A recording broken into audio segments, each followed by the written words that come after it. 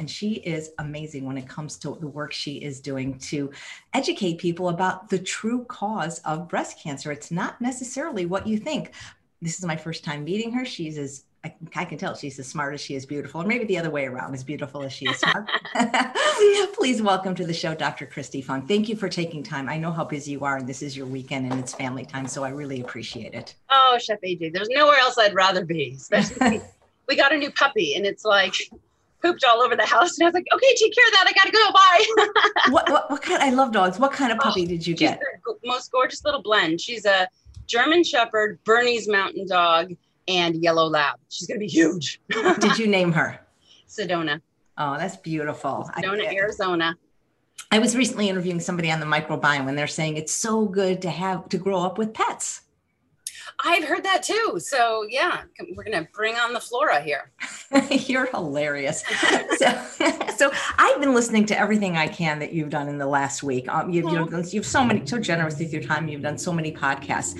And one of the things that blew me away, which I think a lot of people don't know, is you said something to the effect of that 80 to 90% of our breast cancer is from our daily choices, and that genetics plays a relatively small role. So how much breast cancer is actually due to hereditary factors versus environmental factors? Right. That is such a great question because it blows people's minds when they find this out. The answer is a mere 5 to 10%. So the vast majority of our cancer risk is not an inherited gene mutation, which in and of itself is very important. And I'll touch on that in more detail.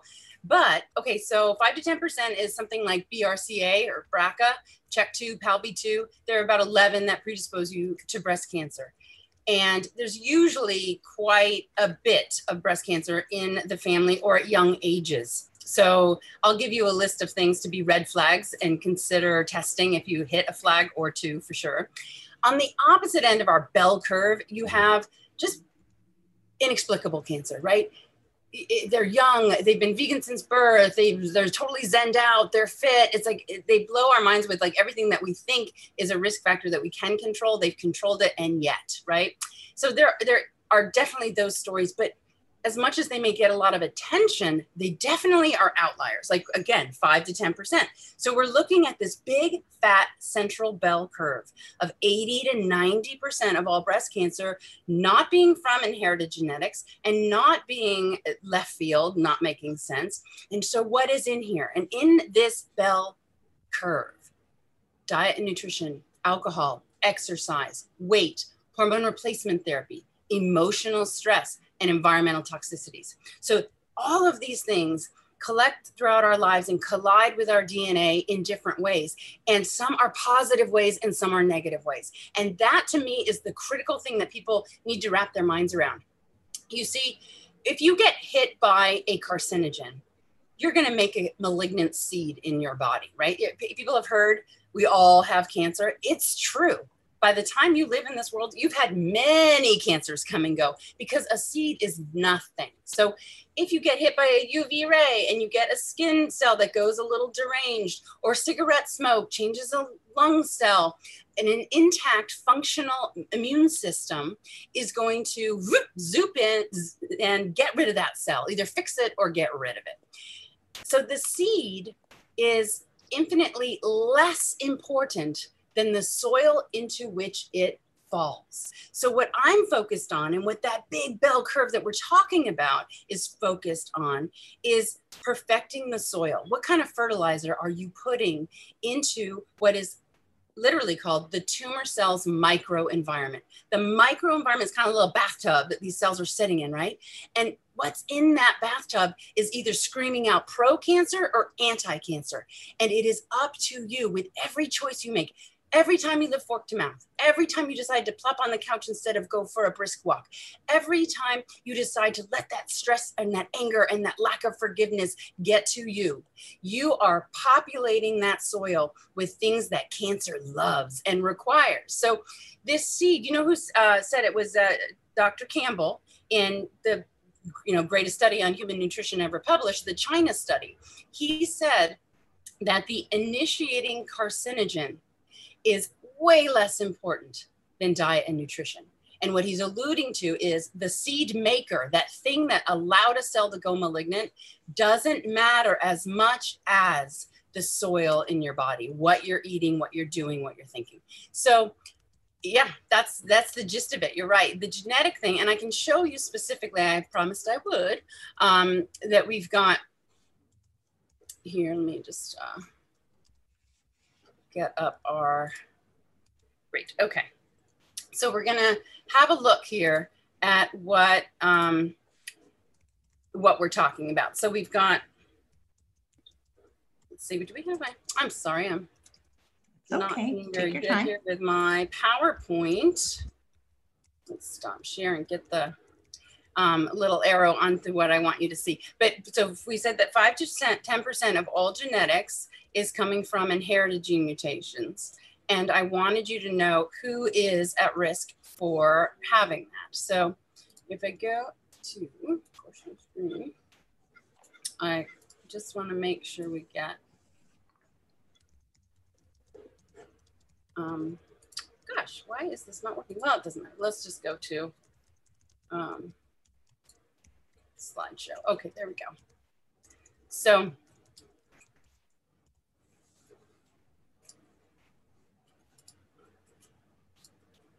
when we think about these inherited gene mutations, what are they? They're basically tumor suppressor genes. And if your gene, for example, BRCA is broken, now all of a sudden you can't fix that DNA when it goes awry. So you are at incredibly elevated risk to get a breast cancer. And how high is that risk for BRCA, for example? It's an up to 87% lifetime chance of breast cancer and up to 44% chance of getting ovarian cancer. So people then have choices to make. It shouldn't be frightening to find out you have a gene mutation before you have a cancer. It should be an incentive to take control of what you can to the max.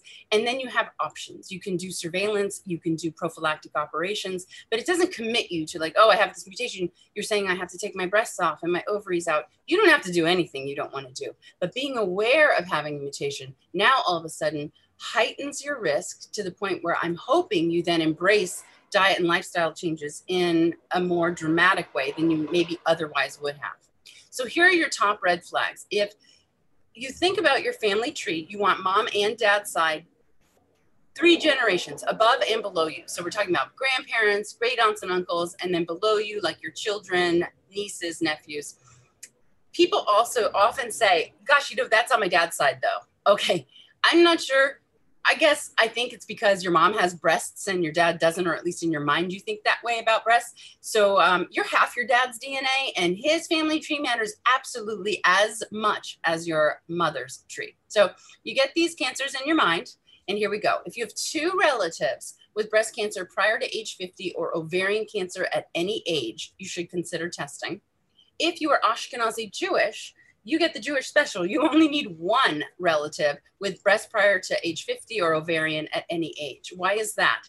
So the general population carries BRCA mutations at 1 in 500, whereas just being Ashkenazi makes your risk 1 in 40. You layer in a cancer or 2 in the family, and now all of a sudden that risk goes high enough to definitely want to find out if you have a mutation. If you yourself have had breast cancer prior to menopause, or a type called triple negative prior to age 60, or if you've had 2 primary breast cancers, so not 1 and then a recurrence, but actually 1 in each breast, or 2 totally different types. Any men in the tree with breast cancer, any known gene mutation in a direct bloodline relationship to you, of course, you have risk. Pancreatic cancer is rare enough that if that's combined with ovarian or breast, you want to test. And then finally, if there's just a whole lot of cancer going on, 3 or more relatives on the same side with breast, ovarian, pancreatic, prostate, colorectal, gastric, uterine, or melanoma, you want to consider testing. The testing now, as when that one company lost its patents, there came competition, shockingly. So what used to be a $4,500 cash pay has become $239. This we have on our website is the only FDA approved genetic test that can be mailed to your home, and you just register it, spit in a tube, send it back, and like a week later, you'll get a 30 gene panel. It's $239, and it comes with board certified genetic counseling. So if it's of interest to you to find out, but maybe you don't want your insurance to know, you can go ahead and register this kit and call yourself Wonder Woman for all we care, right? So that's one option for testing. I want to bring up the other stat. So if only 5 to 10% is inherited, then you shouldn't see, then this stat makes perfect sense and kind of proves the point. 87% of women diagnosed with breast cancer do not have a single first-degree relative with breast cancer. And about 80% have no relatives. In fact, one of my favorite things to bring up to women is that you've got twin studies, which are so cool, right? So these twin studies will look at identical twins. And if your sister, and she's the same DNA as you, if she has breast cancer, you would think you'd have it by Sunday, right? I mean, you're exactly the same DNA, and yet the risk is 20% for you. And if you have a sister who's, 5 years older, so you don't have the same DNA, your risk is also 20% if she gets breast cancer. It's the same. So it's way more about environment, about the environment of your cells and of you than it is of genetics. But like I just went through, when you do have a gene mutation, you want to sit up and pay attention because it's serious. So should people do this only if they have a strong family history, or just because it doesn't sound that expensive, actually, this testing? Right. I think that especially if you have a small family or if people died young, a lot of my patients are Ashkenazi Jewish, and unfortunately their relatives died in the Holocaust, and they can have a very small tree to look at. It's wise to test. Perhaps you're adopted, or maybe you're just curious and you want to be sure you don't have one of these genes. So I do think it's quite affordable. I myself tested out of curiosity without a very strong family history of cancers.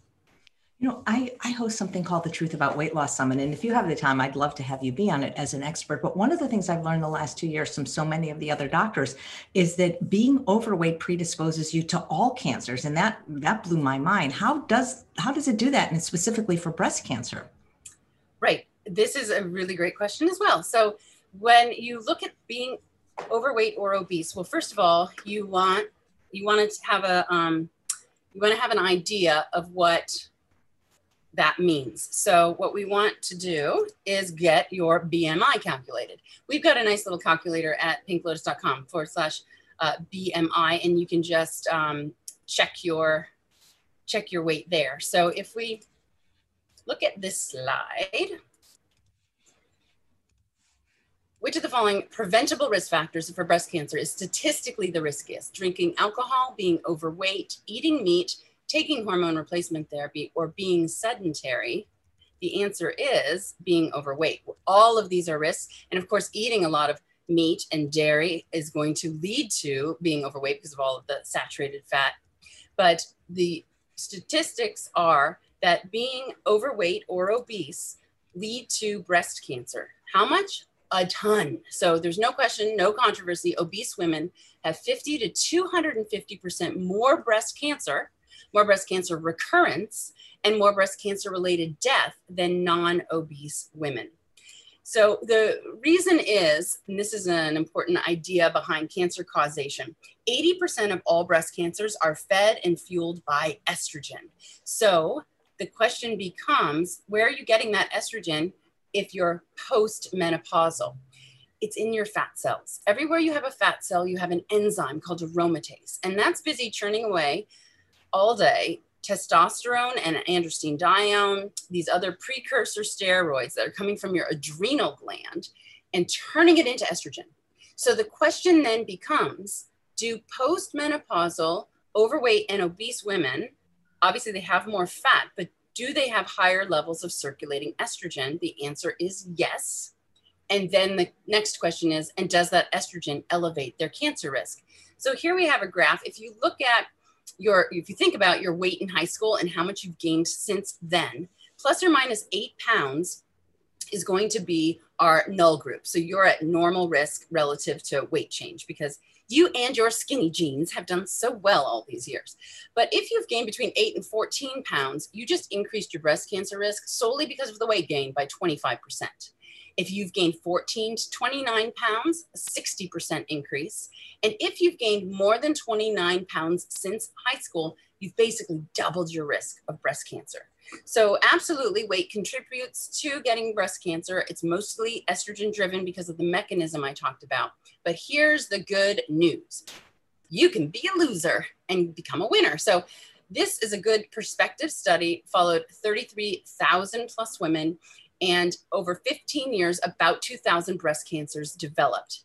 When they analyzed the breast cancers with weight, what they found is that there are lower rates of breast cancer in anyone who just lost weight.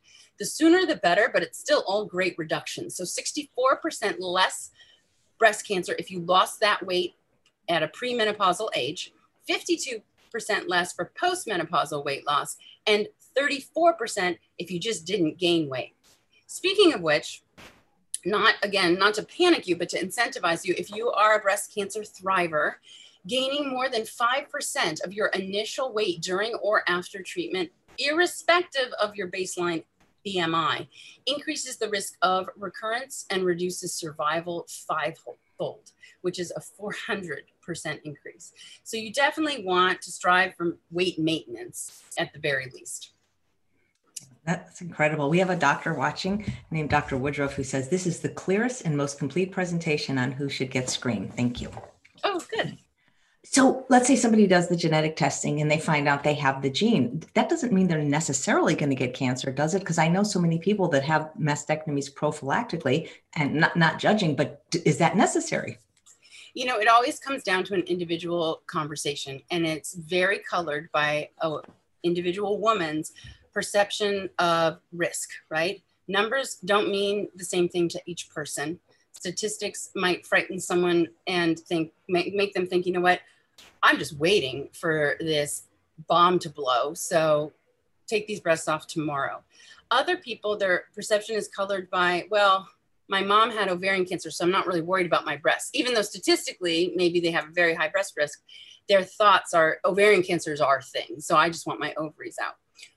Many people find out now because testing is, doctors are more knowledgeable. When I started, so I've been a doctor for 25 years, but a breast surgeon now for 20. And back 20 years ago, I was surprised by how many of my patients fit the bill, like perfectly. Every box checked for should be tested, and their doctors had never thought of testing. Now you don't see that as much. In other words, testing is much more ubiquitous. And so women are finding out in their 20s and 30s that they have this risk. And when you find out young, you have all of that risk looming ahead of you, right? It's an 87% lifetime chance. But if you're 72, it's not 87% anymore. You've escaped a bunch of risk. So these young people in particular have to assume all of this risk and therefore the stress of knowing it. But, you know, maybe they really want to be breastfeeding and they want to have their own children biologically, et cetera. So we create a timeline. And basically, if you have high risk, gene or not, if you're at elevated risk for breast cancer, we individualize the strategy. It usually goes something like this. We start breast exams with me. I start at 18 if they have a gene mutation, and they see me once or twice a year. And then we do screening ultrasound because that's quite innocent and rather effective, right? There's no radiation, there's no injections. Then we start the injections at age 25, meaning breast MRI. And at age 30, we throw in the mammogram. And so now I toggle back and forth every 6 months. They're usually getting like mammogram plus ultrasound, 6 months later, MRI, depending on their risk level. Sometimes I'll space the MRIs every 2 or 3 years because there is gadolinium exposure, and that was found to pool in people's brains in cadaver studies. We don't know what it does there, but it's probably not brain fuel. So yeah, it becomes individualized, and certain women do choose mastectomy to virtually eliminate risk across the board. Big study in 2015, prophylactic mastectomy has a 3% chance of getting breast cancer. Lower in my hands, but so 87% becomes 3%. Whew, that's quite a relief for many women. What are your thoughts on chemotherapy and radiation for very early stage breast cancer detection? That's a great question. So it turns out that biology trumps stage.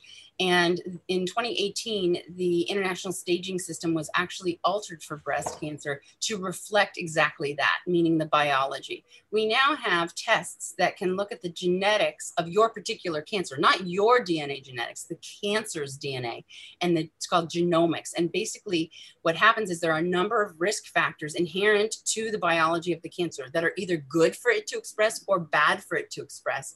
And depending on the particular combination within your tumor, these tests can predict the percent chance that this cancer is going to come back in a life-threatening place like lung, liver, brain, or bone in the next 10 years. So if that number's high, you can make it lower. But if that number's low, your prognosis is so great, you're off the hook with no harm to you. You don't need chemotherapy. So a stage 1, say triple negative, that means that the 3 receptors we look at on the surface of cancer cells are absent in a triple negative. There's no estrogen, no progesterone, and no growth factor called HER2 expressing. So now we don't have any receptors to target. So we just nuclear bomb you with chemotherapy, because chemo's not smart. It's not looking for receptors. It's looking for one thing. What's moving fast around here? Oh, your hair follicles go bald. Oh, your stomach cell lining, blah, vomiting and diarrhea. Your nails get brittle. Your nerves can get damaged. So things that move fast get annihilated, hopefully, by chemo. Not hopefully the collateral damage, but the point is a triple negative is almost always inherently very aggressive and it moves fast. So it can disappear with chemotherapy. We call that a pathologic complete response. So oftentimes I'll have a triple negative patient. If she will be stage 1, she will do chemotherapy before surgery, and then we operate and they don't see any cells where that cancer used to be. So stage 1 might need chemo because of the biology, whereas a stage 2B with very low division rate, maybe only 3% of the cells are dividing, she may have 3 positive lymph nodes, but the tumor is so lazy, chemo is not going to do anything to that to improve that woman's already good survival. What she needs to do, the estrogen-driven cancers, now remember what we said, 80% of all breast cancers are fed and fueled by estrogen. So there is power here in your food to eat anti-estrogenically. Is that a word? So there are certain foods that behave like the drugs that we give women to block estrogen receptors on their cancers. Specifically, those drugs are tamoxifen. That's an estrogen lookalike. So you've got that receptor sitting on the cancer cell. Estrogen feeds it, and now the cancer multiplies and divides. Well, if you take tamoxifen, that molecularly looks just like estrogen, like a key in a lock. It hits the receptor, but now there's no downstream reaction, and the cell peters out and dies. Do you know what else is a lookalike and can fit into that receptor? Genistein. What's that in? Soy. So I would like to take a moment to bust the myth on soy. Let me pull up real quick. I'm going to get to that slide show here about soy, because this is one of those things that has gotten a bad rap. And the funny thing, okay, so when I went, this is great. When I went to write my book, I dove into nutritional science and I had to be right? Every single fact in my book is backed by references. It's 80 pages, over 1,500 papers. And I literally went into the literature specifically and only to prove what I have been saying for 18 years as a breast cancer surgeon, was to spit that miso out of your mouth. Like, why do you need soy? You don't need it. Just substitute any other milk. Like, don't have soy. Why? Because I was smart enough to know that it was a phytoestrogen, but my smarts stopped there. And I thought, who knows? Do you think a receptor is that discriminating that it actually cares whether that estrogen-like thing is coming from your own ovary or from a soybean? I think not. So you shouldn't have it. Oops, sorry about that. So embarrassingly wrong. And I'm going to show you the data that I uncovered. We're not talking petri dishes and mice here. We're talking soy and people and breast cancer. And I did not only, it was more than a 180, I just spun in place, because it wasn't, oh, don't have soy, you can have soy. It was, you must have soy. I actually advocate for 2 to 3 servings a day for everybody, for risk reduction. And if you have cancer, it's a potent, powerful anti-estrogen fighting for you to kill off any rogue cancer cells. So here's what I learned. The biology is what struck me. And this is where my thought process went wrong. There are 2 estrogen receptors in our bodies, alpha and beta. So alpha is the one on the cancer cells. And with 1,600% more affinity, the genistein and other isoflavones in soy are going to hit beta.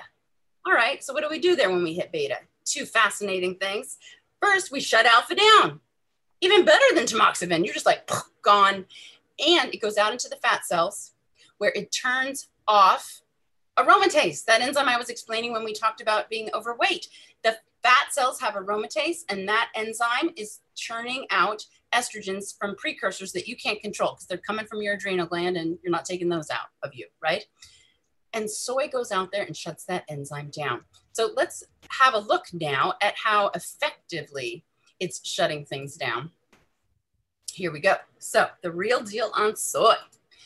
We talked about receptors. And so if it's really doing what I said, you should see less breast cancer in those who have never had it. And indeed we do. Shanghai Women's Study, 73,000 Chinese women, almost 60% less breast cancer in premenopausal women for high versus low consumers. And look at this. Some of these studies are not a lot. When you say high, and I advocate 2 to 3 servings a day, they're looking at 1.5 servings of soy a week, and they're calling that high versus low, which is obviously like less than half of a serving, but mostly none. American Asian women with childhood intake of just 1.5 servings of soy weekly, less by 58% for adult onset breast cancer.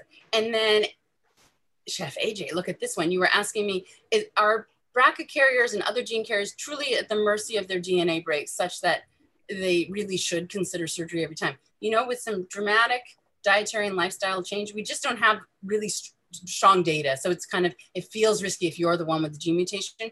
But if we could ever get that kind of a study, I have no doubt, based on my deep dive into all the science of how lifestyle alters that microenvironment, that we could get some radical control over the predisposition that genes cause. So in that one study that I just flipped by, the Korean BRCA carriers were followed, and there was 43% less breast cancer developing in those who were high versus low soy consumers. Okay, great. So I should have soy to help reduce my risk of getting breast cancer. But if you have a breast cancer and it's estrogen driven, now don't you think it's kind of like a risky, bad idea to have soy? No, I don't. So here's the data on that. We've got 2,000 multi-ethnic survivors. This is nice to know because part of you might think, you know, well, those seem to be all Asian cultures. The reason is because they have more soy and we can actually do studies on it. More soy consumption, I should say. But maybe it was the green tea because Asians tend to drink more green tea. And I got a whole thing about that. 3 cups of green tea a day. I just have to digress. Cuts breast cancer in half. And if you have stage 1 breast cancer, it cuts recurrence by 57%, 3 cups a day, and 3 cups a day cuts stage 2 recurrence by 31%. Just a little throwing it out there. Squeeze some lemon in there. You bump the antioxidant EGCG component 5-fold. All right, back to soy. So we've got 2,000 multi-ethnic survivors. They're on tamoxifen. They're followed for over 6 years, and there's a 60% drop in recurrence for high versus low soy consumers. So that's soy plus tamoxifen. Now we've got some who are not on tamoxifen. 6,200 multi-ethnic survivors followed for 9+ years. A 32% drop in mortality and death for ER positive cancers not on tamoxifen. So that's pretty fascinating because that is, that's a massive drop. And the drop on tamoxifen approximates 50% drop in recurrence, but in mortality, it's also, ready for this, a 32% drop. Like that's the big study on tamoxifen and death, preventing death. So, I mean, I'm not saying don't take tamoxifen, and I'm definitely not saying that, but wow, that's how powerful soy is. It's getting you the same stats as the drug against placebo. All right, and here's something else fascinating. It's a lot more of an anti-carcinogen than it is merely an anti-estrogen. How do I know that? Soy drops mortality in estrogen negative cancers in half. That's powerful stuff because the anti-carcinogenic properties basically is not just anti-estrogenic, as I just said, but it's anti-angiogenesis, anti-inflammatory, growth hormone. So it's literally taking away all of those little components that cancer cells require in order to exist and proliferate. I'm not done with the proof. Can you see how embarrassed I was when I was uncovering all this? Now, in my small defense, which isn't much of one, all of these studies started in 2009 and beyond. In other words, there were no human studies about soy consumption in breast cancer survivors prior to 2009, but I didn't see any of it till 2017. So again, sorry about that. All right, this study, our next one is 5,000 breast cancer patients. Again, high versus low soy consumption, almost 30% less death and recurrence. Here's our biggest study to date, 9,500 breast cancer survivors. Again, look at this wimpy amount of consumption. It's no big deal. Like, who can't drink a half a cup of soy milk? And see what it is. It's soy milk. It's not like natto, which is a little on the hard side to stomach for most people. The fermented soys actually can be a little more powerful even. So we're looking at tempeh, miso, natto, and tamari. But we're talking the easy stuff here, soy milk and tofu, some soybeans, soy nuts. So decreased recurrence by 25%. Pretty amazing. That is amazing. And so how much, again, people are asking, should we eat, and should it be every day? And what about unfortunate people like me that are allergic to soy? Is there another food that might be almost as protective? Oh, yes. Oh, yes, yes. I have got your protection right here. You ready? Okay, so to answer the first question, I want you to have 2 to 3 servings of soy a day, which is generally a serving is a half a cup of whatever. So tofu, soy milk, handful of soy nuts, or like I was mentioning, the fermented foods like tempeh and miso. You ready? Let's talk seeds. Chia seeds, hemp seeds, flax seeds. Like, what is the king of all seeds? When it comes to breast cancer, and really when it comes to all health, far and away, you ready? The flaxseed, ground flax seeds. I have 2 tablespoons every single day. I either put it in my oatmeal, which I have this amazing recipe. It's so complicated. You put half a cup of old-fashioned oats, and then you cover it with milk. You throw in 2 tablespoons of flax and some cinnamon and a bunch of frozen berries, and then you just put it away, sitting on the counter for about an hour, and then you eat it. There's no cooking. That ups the ante of that oatmeal, like, I don't know how fold, so X-fold, but it is so much more powerful when you don't cook oatmeal, because you get it as going straight down as a prebiotic for that microbiome. And I think its favorite food is fiber, of course. And you are just getting so much more bang out of that little oatmeal bowl. Anyway, so there's my complicated recipe for you. Flax seeds. Let's talk flax, because this stuff is crazy cool. First of all, it's the most concentrated source of omega-3 fatty acids on the planet. But the fats thing is wonderful. What we're really into, though, the breast cancer people, lignans. Okay, lignans are anti-estrogens, and flax has 100 times the content of these anti-estrogenic lignans than any other food on the planet. Most other foods. Some have more lignans than that. It's not 100 times, but pretty much for all plants, plant to plant, seed to seed, 100 times. All right, so let's hear some proof about how awesome flax seeds are. One of my favorite studies looking at flax and breast cancer, well, it has to be one of my favorites because there's only a few studies specifically on flax and breast cancer, but this one is gonna blow your mind, okay? We've got a bunch of women, 25 women, with breast cancer. Their biopsy is analyzed, right? One of the things we look at when we look at a breast cancer under the microscope is called Ki-67. It's a proliferation rate. It answers the question, what percentage of these cells is actively dividing, 1 becoming 2? The rest are going to be dormant in a phase of just hanging out on the couch, doing nothing. So obviously then, the lower the percentage, the more favorable the cancer. The higher the percentage, the more aggressive, the more we're back to thinking, ooh, chemo can get at that guy.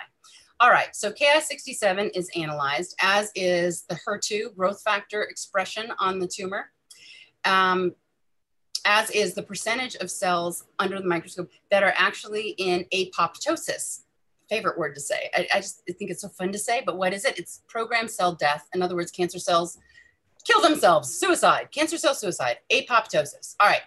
Everybody's got these things analyzed on their little core biopsy. Everybody gets one of two muffins. And muffins are junk food, right? Okay, so just think about that.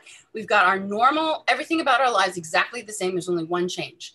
You're eating a muffin with some fake seeds in it, and you're eating a flaxseed muffin. Everybody's going to have a muffin a day for 5 weeks, and then they're going to get their operation. On the excised specimen, we do it again. And what did we behold? Simply because of 5 weeks of what amounted to 2 tablespoons worth of ground flax seeds a day. Ground, by the way, because if you eat it with the hull intact, your body can't break it down. You just poop it out. Okay, so listen to this. The division rate, how quickly these cells are moving. In 5 weeks, went down by 34%. It slowed the proliferation of cancer cells by 34%. And how much of that HER2 expression got downgraded? 71%. HER2 is a bad actor, by the way. HER2 cancers, always chemo. Almost always, right? Everything's your choice, first of all. And second of all, there are certain ones that might not need it, but that's how bad HER2 is. 71% drop in expression of that bad receptor. And then apoptosis, cancer cells killing themselves, up by 30% from flax. So for those of you who are in the 2% of people truly allergic to soy, you can get your flax on. That is amazing. Thank you so much. So how important is lifestyle when it comes to a risk for breast cancer or any cancer, things like exercise, sleep, or food? Because, I used to work volunteer, not work, because everything's shut down now, at the hospital doing pet therapy. And I always like to go to the cancer center because you could have longer visits because the patients are there all day getting their infusions at the breast center and things like that. And when I was there around lunch, they would come with a cart to feed the patients, and they had their choice of either a turkey sandwich with mayonnaise on white bread, or they could have ham and cheese. And then they could have potato chips or Doritos or Cheetos. They had 3 choices of chips, of course, every kind of soda, diet or regular, and then a cookie for dessert. Right. And I, as a volunteer, I really not allowed to say anything, but they all said, oh, my doctor said, my oncologist said, it doesn't matter what I eat. I know it's maddening because not only is that the word on the street, but it's also the same meal that your heart attack patient is getting right after they had their heart attack. They get bacon and eggs on a plate. So diet is incredibly important, but lifestyle is too. So let's talk a bit about lifestyle, and then let's back it up because we do love our nutrition, right? So let's talk all about lifestyle. Okay, exercise. So this is powerful because some people are like, oh yeah, I want to exercise, but my knees, my back, guess what? 17,000 postmenopausal women literally just walked briskly for 11 minutes a day and dropped their breast cancer rates by 18%. If you're able to put a little pep in your step, though, say 3 to 4 hours a week of moderate to vigorous exercise, boom, 30 to 40% lower incidence of breast cancer versus sedentary women. What if you're like a real go-getter and you can exercise more than 4 hours a week at moderate to vigorous levels? You're going to have 57% lower incidence of breast cancer relative to sedentary women. So absolutely getting a move on matters. Another real big influence. So I am really proud to partner with PCRM, which is many of your viewers are probably also fans of Neil Barnard and PCRM. So PCRM and I have launched the Let's Beat Breast Cancer campaign. So go to letsbeatbreastcancer.org and sign up to take the pledge. The pledge is that you understand that to maximally reduce your risk of cancer or getting a recurrence, you would want to eat a whole food plant-based diet, exercise regularly, maintain an ideal body weight. And then number 4, which I'm about to touch on, is to minimize or eliminate alcohol. So those are your big boulders on the scale. Think about life as, toward health or away from it, right? And we've got this scale. The boulders on that scale, pushing you toward breast cancer are going to be eating meat, dairy, and eggs, being overweight or obese, not exercising and being sedentary, and drinking too much alcohol. Now, I mentioned at the top of this hour that hormone replacement therapy, emotional stress, environmental toxicities, these all also contribute. But guess what? They're more like pebbles. They're like grains of sand. So before you overthink and fret like crazy about your deodorant or your underwire bra or some formaldehyde that might be coming off of the couch or the BPA in a water bottle, if you've got a boulder on there, who cares? Okay. I mean, to a certain extent, you want to care. I'm not trying to say that, but that's how important these big four are. So if we go back now to thinking about alcohol. Here we go. Great. We're going to understand what alcohol is doing inside your body. First of all, it increases estrogen levels. We've identified estrogen as a bad actor when elevated. It forms acetaldehyde, which is a carcinogen. Even if you just put it in your mouth and spit it out, you've already formed it and will swallow it down. It impairs immune function, which is certainly the big daddy problem of all cancers. Your immune system is responsible for identifying and eliminating cancer cells. And finally, and it turns out this is probably the most important mechanism by which alcohol contributes, not just to breast cancer, but to all the cancers it causes. And it inactivates folic acid or from your vitamins or folate from your leafy greens.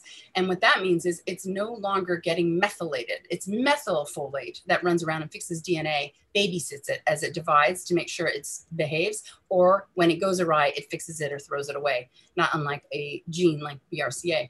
So if you drink, you're interfering with DNA repair. All right, but wait, doc, what about a drink a day decreases mortality from heart disease, right? Right? Maybe there are studies that say that. There are also probably a lot more studies that are showing that alcohol is unsafe in any level of consumption. So I'm certainly not advocating for those who don't drink to start drinking for any reason whatsoever. It is definitely proven to be a causal factor in not just breast cancer, but cancers of the esophagus and stomach and colon and rectum and liver. So yeah, don't start drinking if you don't drink. But if you drink, or if you just want to learn some stuff, let's talk about what is a drink. So first of all, it's 14 grams of alcohol in America. We supersize everything. It's 12 in Europe. Anyway, 12 ounces of beer equals 5 ounces of wine equals 1.5 ounces of hard liquor. Okay, so pick your poison. Here we go. Relative to a teetotaler, a drink a day will increase breast cancer by 10%. 2 drinks a day, 30%. 3 drinks a day, 40%. So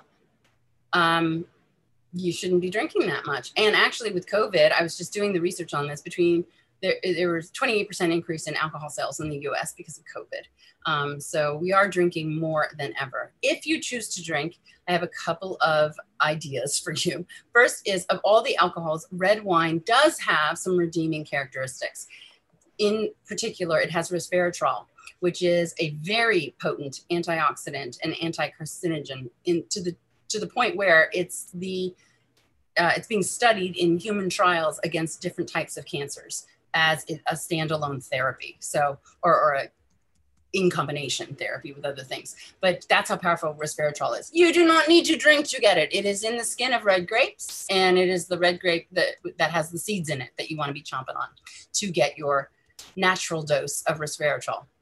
This study showed that 4 to 8 ounces of red wine per day, not more and not less, led to a decrease in cancer mortality versus teetotalers, actually. So maybe there's something redeeming there about red wine. The other weapon when you choose to drink would be to understand what's happening when I mentioned the folic acid. So MTHFR, which totally sounds like a bad word, but it stands for methyl tetrahydrofolate reductase. This enzyme gets inhibited when you drink. And 30 to 50% of people are already born with a suboptimal, subfunctional MTHFR. And science shows that they have a 34% increase in breast cancer just because their MTHFR doesn't work that efficiently. Now you drink and you knock this puppy out and you're not making that methylfolate. Remember the DNA babysitter as it divides. Well, look at how powerful methylfolate or folate is. When you preload with enough folate, that enzyme will work a bit, drinking or not, and you're going to suddenly get enough methylfolate to do this. Nurses' Health Study. They pulled out just the drinkers in this study.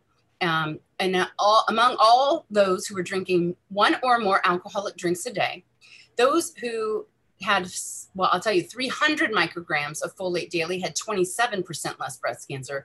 Doubling that to 600 micrograms a day of folate led to 89% less breast cancer versus those not consuming folate.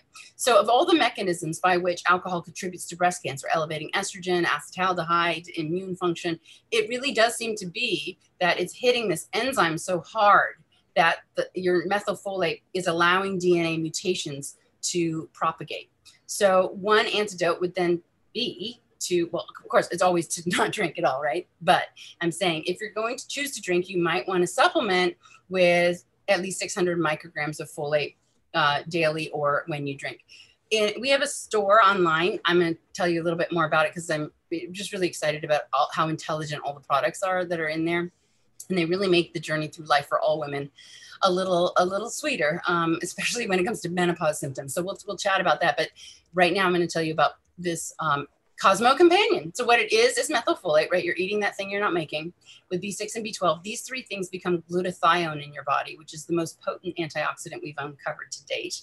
And then it has a bunch of botanicals that support and protect your liver cells and support glucose metabolism to limit those effects there. So consider that if you're going to drink. And those are your big four we've now covered. Well, we haven't really covered the diet and nutrition to my satisfaction because there's so much to say. And I just love talking about it.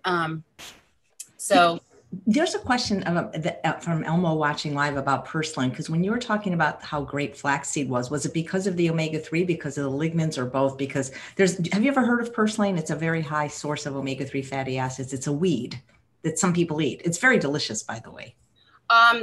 So thank you for educating me. No, I'm going to have to research purslane. Purslane, Purslane. In Okay. Spanish, it's called verdolago. So you can get it at all the ethnic markets. So in LA, you could get it at Vallarta, and you can also buy the seeds. And sometimes it grows in the cracks of sidewalks, and it's a weed. But in Mexico, it's always in the cuisine. I teach at a place called Rancho La Puerta, and it's something you eat. And I heard I'm not saying it's higher than the flaxseed, but for plants, I heard it's the highest source of omega-3 fatty acids, and it's quite delicious, especially raw.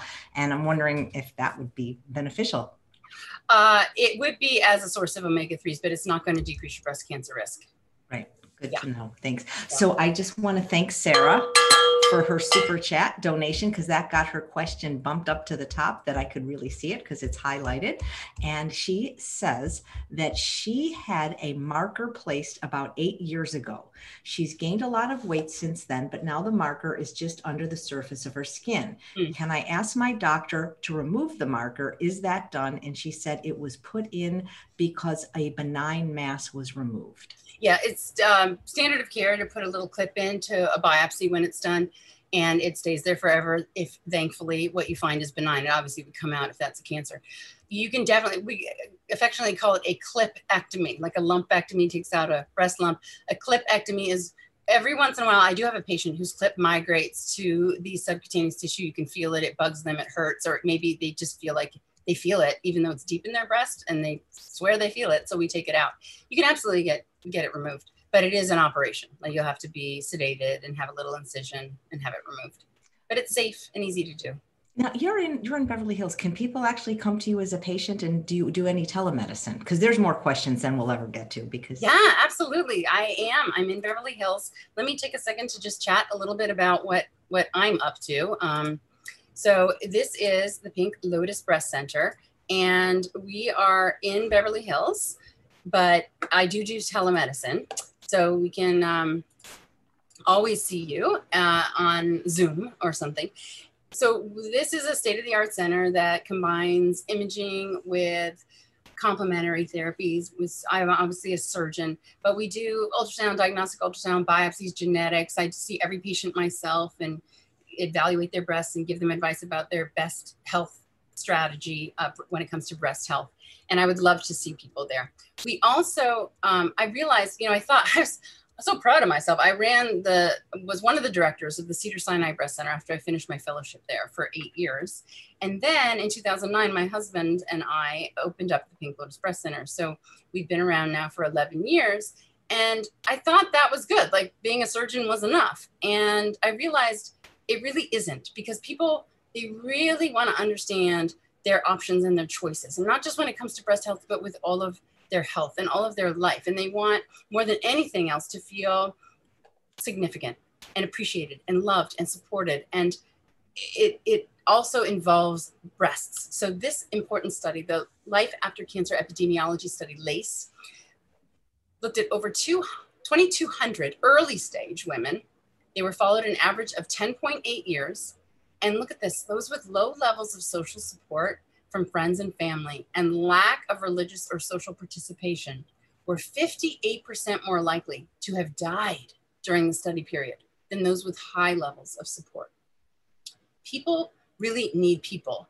And that was the incentivization behind Power Up. So this is an entirely free community. I encourage everyone, with or without a breast cancer diagnosis, although there's a lot here that has to do with the breast cancer community, to join Power Up. Because like I said, it's free and it empowers women through community events, podcast blogs, crowdfunding, and more. One of my favorite things about Power Up is Breast Buddies. So along the lines of the LACE study that I just explained, what happens here with Breast Buddies is a newly diagnosed woman will go on and put in some stats like 40 years old, mastectomy, chemotherapy. Maybe that's your looming future, right? And then like Match.com, all the women who have been there, done that, who are your age, so it pairs you age for age, stage for stage, and treatment for treatment, so that you can really like talk to like, right? Because there's danger in a stage 0 in situ cancer patient talking to someone who's stage 3. Their experiences were wildly different, and the advice is going to create fear instead of assurance and confidence in the stage 0 woman. So in other words, Breast Buddies is a safe haven where, not everybody has a BFF, not everybody likes their family.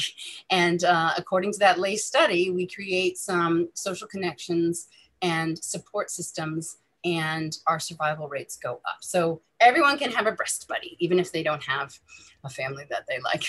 Crowd Cause is kind of like GoFundMe, but cheaper. Breast List is like Craigslist, where you buy, sell, trade, or give away your gently used scarves and hats and wigs. I mean, some people plunk down like $5,000 for a wig, and then they never want to see it again, but they don't know what to do with it. So that's what you can do. Breast List. Pink Events is where you can list whatever you're up to. Like maybe you're having a Tata to the Tatas party and you just want everybody to know, or maybe you're having a 5K or you're going to one. You want, of course, COVID aside, but you want to just post an event and you hope people join. Breast Groups is just like Facebook, has the basic functionality. So you go in there and you post like your own picture and profile, and you can be like, yeah, I finished your Septin 17 today. And your friends can follow you and give you a thumbs up. You can go into private chat rooms. You can private message, or you can do like start a discussion thread, like who hates tamoxifen? How are you dealing with it? So that's all available. And then Cancer Kicking is filled with my Cancer Kicking Powwow, my podcast. It has the Cancer Kicking Kitchen, which is coming soon, but there's some recipes in there, like that complicated oatmeal. And my Cancer Kicking Summit, which I'd like everybody to know about. And please consider coming. This is going to just transform you. If you come in person, it's next October. All predictions say it's going to be A-OK. So next October, we're here at the Oceanfront Terranea Resort in Palos Verdes, California. Unbelievable getaway. I think just being there will do half my work for me, because it's so just emancipating and really makes you breathe in and breathe out and take a moment to be all about you, which is what you need. I'm sorry. So there's that. And then there's the virtual summit, which is coming up in April. So please consider joining for one or both events. They're going to be different. And what are we doing here? So it's a way more than diet and nutrition, although that is a big part of it, obviously, if to live your healthiest life. But what we're doing is we're going to root around in that soil of your world. We're going to get rid of all the weeds and the glyphosate and all the things that are choking you and keeping you down. And then we're going to plant 10 seeds into that newly renovated soil so that you can bloom and grow into the most bountiful, fruitful existence in this orchard of your life. So certainly one tree is going to be food and nutrition, but there are 9 others along the lines of thinking and mindset, meditation, actually not eating. We're going to jump into fasting and all the benefits therein. So please join me, piglotus.com/summit to read more or to register. Then I wanted to tell you about something else I'm up to, which is our store. So this is the leading online women's health store for all things before, during, and after a breast cancer diagnosis. So it has a lot more to do with maintaining optimal health, but it's all vetted. We did all the vetting and science for you in these products. And so I'll just introduce you to a few of them. So Menopause Miracle is far and away the most amazing thing that we've identified. For 17 years, I was scouring the earth looking for something that was not estrogenic, but that actually did the job. Not just for hot flashes, it turns out. It earns its name. The reviews will show you that in these 3 randomized controlled trials against placebo, almost all the women had resolution of not just hot flashes, but all 12 major menopause symptoms. So hot flashes, night sweats, vaginal dryness, decreased libido, foggy mentation, thinning hair, itchy skin, insomnia, on and on. So Menopause Miracle really is a miracle. Along with menopause and along with cancer treatments comes thinning hair. So we've got this also in RCT, randomized controlled trial from France. We get our swell hair that thickens hair. This is the most intelligently formulated multivitamin I've ever seen. And I can say that because my nutraceutical guru did it, not me, I'm not bragging, but it is brilliant. And it's brilliant. Everything we do sell is vegan. Safrony is, as it sounds, made from saffron, but it's of a dose that is specifically for mood support. It even helps ADHD in children. Again, another randomized controlled trial for this one. So just really well thought out products. If you are going through a diagnosis, we've also got some things specific to cancer treatment, like this shower shirt that can hold your drain and keep you dry while you shower off the rest of you. Please, we don't want you smelling. And this is our newcomer on the block. This is a pure aloe vera plant with botanicals that help during radiation, to help decrease blistering, redness, and pain during breast radiation. So visit the store. I'm sure there's something there that will interest you. I was going to move on and just give you some basic stats to wrap our mind around how pervasive breast cancer is as a so-called epidemic. And then maybe we want to dive more into the food aspects, because I just think, well, it transformed my life to write my book. So my book called Breast, the Owner's Manual. I knew some stuff. I knew like the 3 cups of green tea, like pearls. I had pearls here and there. And obviously I didn't know what I was talking about with soy. So when I went to the science, that's when my life transformed. So I'd like to kind of share that with you and my thought process from more of a scientific perspective on why being whole food plant-based is really the only choice if your plan is to have the healthiest life possible. So pop quiz. You and all of your loved ones will most likely die from this disease. What is it? Ding, ding, ding. I know all of you are smarty pantses and you got that right. So yes, you are 26 times more likely to have heart disease and 7 times more likely to die from it than you are to get breast cancer. Nevertheless, this is still, breast cancer, a very pervasive problem. Behind skin, breast is the #1 cancer that women will get in their lifetimes. And still annually, almost 42,000 women are predicted to die this year from breast cancer. So we have a long ways to go in terms of eradicating it. There are 3.8 million breast cancer thrivers in the US that either have a diagnosis or have it in their past. Men get breast cancer. Okay, so when you're a little tiny fetus in your mom's womb, for the first 6 weeks, we are all the greater sex. It turns out we're all we're all conceived as tiny little girls. And then around 6 weeks in that womb, testosterone comes out and ruins it all. Just kidding, men, but it does come out around 6 weeks. And the nipples and the breast bud have already been formed in that womb. So hence, men do have breasts, and those nipples just stick around and out their whole lives. And men usually don't understand that little fact. So they'll be prone to ignoring a lump or a pain in their breast, not thinking it could possibly be cancer. And yet about 2,600 men get breast cancer every year and 500 die in the US. The death rate, speaking of dying, goes down every year about 2.2%, and that's owing to earlier detection and better treatments. Since 98, we've been on a nice decline there. Hence, there are a lot more survivors, but there's still just too much cancer going on in the first place. The 5-year survival for node-negative cancer is 99%. And for those of you wondering, I'd like to say, doctors always talk in 5-year survival, maybe 10-year, and so on, but they generally always focus on the 5-year. And the reason is not that you're going to die year 6, and we don't want you to know that the stats go down. They don't. The reason is you're a newly diagnosed woman. You want to know what the chances are that you're going to be alive in 5 years. So I need to talk about the most recent therapies, the ones that you will be receiving, and how likely that is to work. Because if you do like a 25-year survival, that may sound dismal because 25 years ago, we didn't even have Herceptin for HER2 cancers, and that was a highly fatal subtype, which is no longer highly fatal, you see? So that's why we talk in 5-year survival. 95% of all breast cancer happens in women who are over 40 years old, which is an interesting thing to think about the converse. So 5% is under 40. I hear all the time, gee, doesn't it seem like breast cancer is just so rampant these days, especially in young people? And I get why people think that, but no, actually, no. It's been under 5% under the age of 40 since 1985. And the median age of breast cancer is 62. So median is half at or above and half below 62 years old. This is the median age of breast cancer. And finally, the incidence, it's true it is getting more common, but it's super slow. It's 0.3% per year, nothing that you would actually probably notice in your computer of a mind. And it hasn't risen in those under 50. That slow rise of 0.3% has been since 2012. The 0.3%, the rise has been since 2004, and the 0.3% is 2012. So here's the reason I think that everybody thinks it's so much more common is that it's no longer taboo to be discussing breast cancer treatments and individual journeys, be it on television or in Facebook. Suddenly you're finding out that a friend's daughter's 22-year-old friend has breast cancer. And that you never would have known about that girl, even maybe 10 years, certainly not 15 years ago.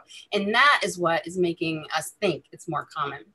Now, I wanted to just go, there are a number of risk factors for breast cancer beyond these big 3 that actually contribute. But I wanted to just explain the first big 3 so that you can, again, be incentivized to take better control of what you can control, knowing that you have these risks that you cannot control. We actually already did number 3, which would be family history and or an inherited gene mutation. But the 2 bigger risks are being female.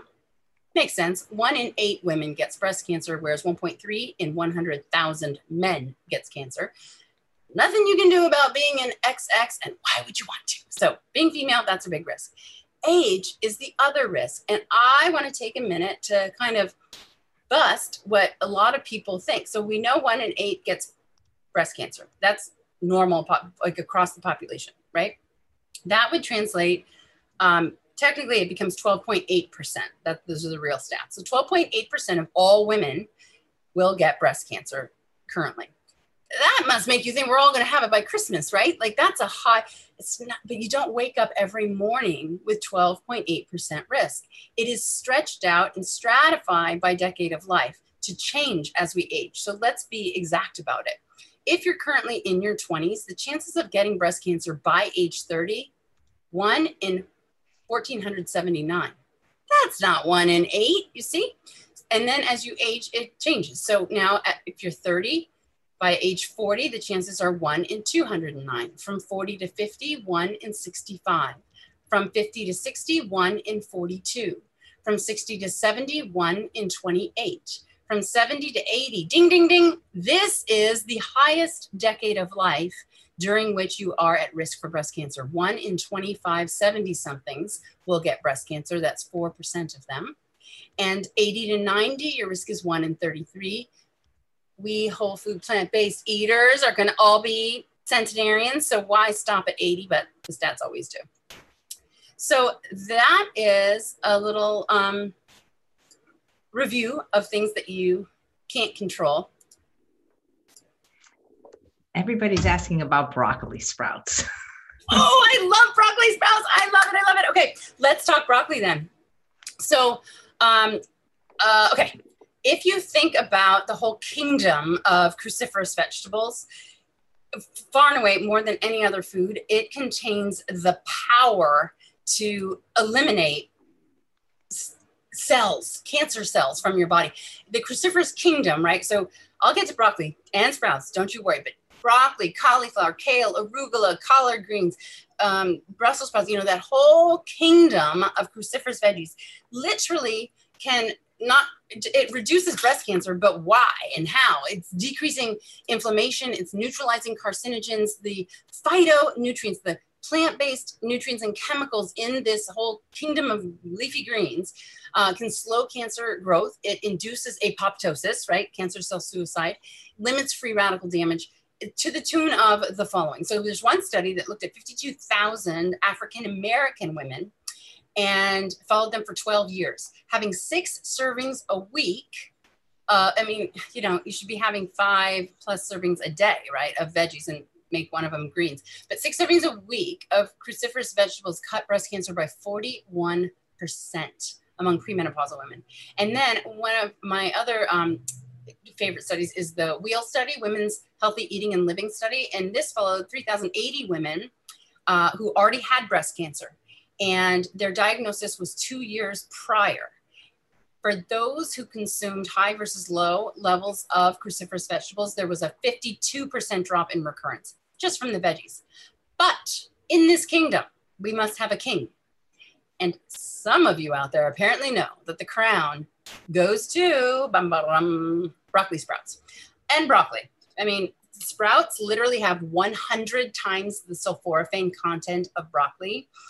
So both are awesome, but sprouts even take the cake a little further. So here's what broccoli's doing. All these cruciferous veggies have isothiocyanates, but broccoli, when you chew, you break down the cell wall and you release an enzyme called myrosinase that transforms the isothiocyanate to this powerhouse called sulforaphane. Sulforaphane seeks out and destroys cancer cells, and I'm going to prove that point with a study in a second. But hold up, you have to eat that broccoli raw or lightly steamed. Otherwise, you destroy the enzyme and you don't get the superhero sulforaphane. So here's a couple of tricks for you. If you're like me and your favorite food on planet Earth is grilled broccoli, you can cook your broccoli however you wanted it, and then just chop up some raw broccoli and sprinkle it in, and you're basically sprinkling myrosinase back into it. So you're getting all the bang out of your brock as possible.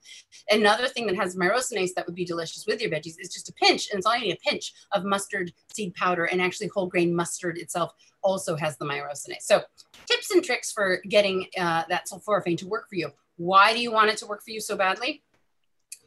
So you may have heard of stem cells. These are kind of new and sexy in the whole cancer world, because when I was in med school, I was taught you are born with a finite number of stem cells, and you use them, and that's that.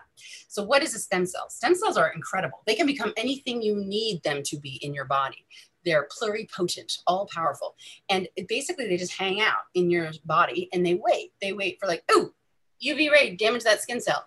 I'm going to become a perfect skin cell. Get rid of that one, and I'm going to be perfect, unblemished, and immortal, because it can literally, these stem cells, they can migrate, they colonize, they proliferate, right? They can self-renew, and they have immortality.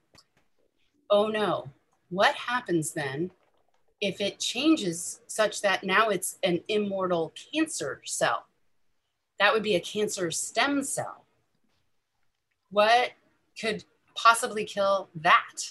Well, we hope that chemo does, but it doesn't always, hence recurrences happen. Okay, so now this science is cruel, but this is so interesting. Mice. Breast cancer tumors grafted onto the mice. Both estrogen driven and the more difficult to cure estrogen negative cancers, both types grafted into the mice with stem cells, breast cancer stem cells. Inject the mice with sulforaphane, and over a matter of weeks, we see the cancer stem cell going from initial size down, down, down, gone. Broccoli, broccoli, the best antidote to cancer. So that's my answer to what about broccoli sprouts? What about them? Put them on your salad, put them on your sandwich, just eat them by the handful. There you go. I've never seen anybody so passionate about broccoli sprouts. I really am. I had it last night. That is great. Well, I want to respect your time. There's a million questions. You can always come back, but people always want to know about specific foods like oil. They're asking chocolate, things like that. Mm-hmm. So oil, this took me a while to research. I wasn't so sure why it was so bad, but just ask Dr. Eston. He'll wax eloquently about being anti-oil because it injures the vascular endothelium. So these are the cells that line your blood vessels, and oil will cause your vessels to constrict. So there's less blood flow getting to every organ of your body. And it's very inflammatory. So inflammation basically is what's setting the stage for cancer. And particularly the trans fats, but then also your saturated fats, but even your you've got the monounsaturated and polyunsaturated. Really, the only healthy one is the monounsaturated. And even that in excess is going to set up inflammation in your body. Sorry. If I close the door, I will melt like Frosty. It is so hot here today. Sorry. So here's the thing. We have omega-3 fatty. That is loud. Sorry. We have omega-3 fatty acids, but we consume, without even realizing it, so much omega-6, which is also quote unquote healthy. But the ratio that we in a perfect world would have is 1-to-1, omega-3 to omega-6. And generally, those who are very health conscious about their oils are going to still get 4-to-1, 6 to 3. And the average American is 16 or 18-to-1. Okay, 6 is inflammatory, 3 is not. But the problem is your enzymes get overwhelmed by how much omega-6 is going on that you never really use the omega-3 to your advantage. So that's the problem with oil. And so you just use it sparingly or not at all if you have heart disease for sure, or high blood pressure, because it's definitely having a deleterious effect on your arteries.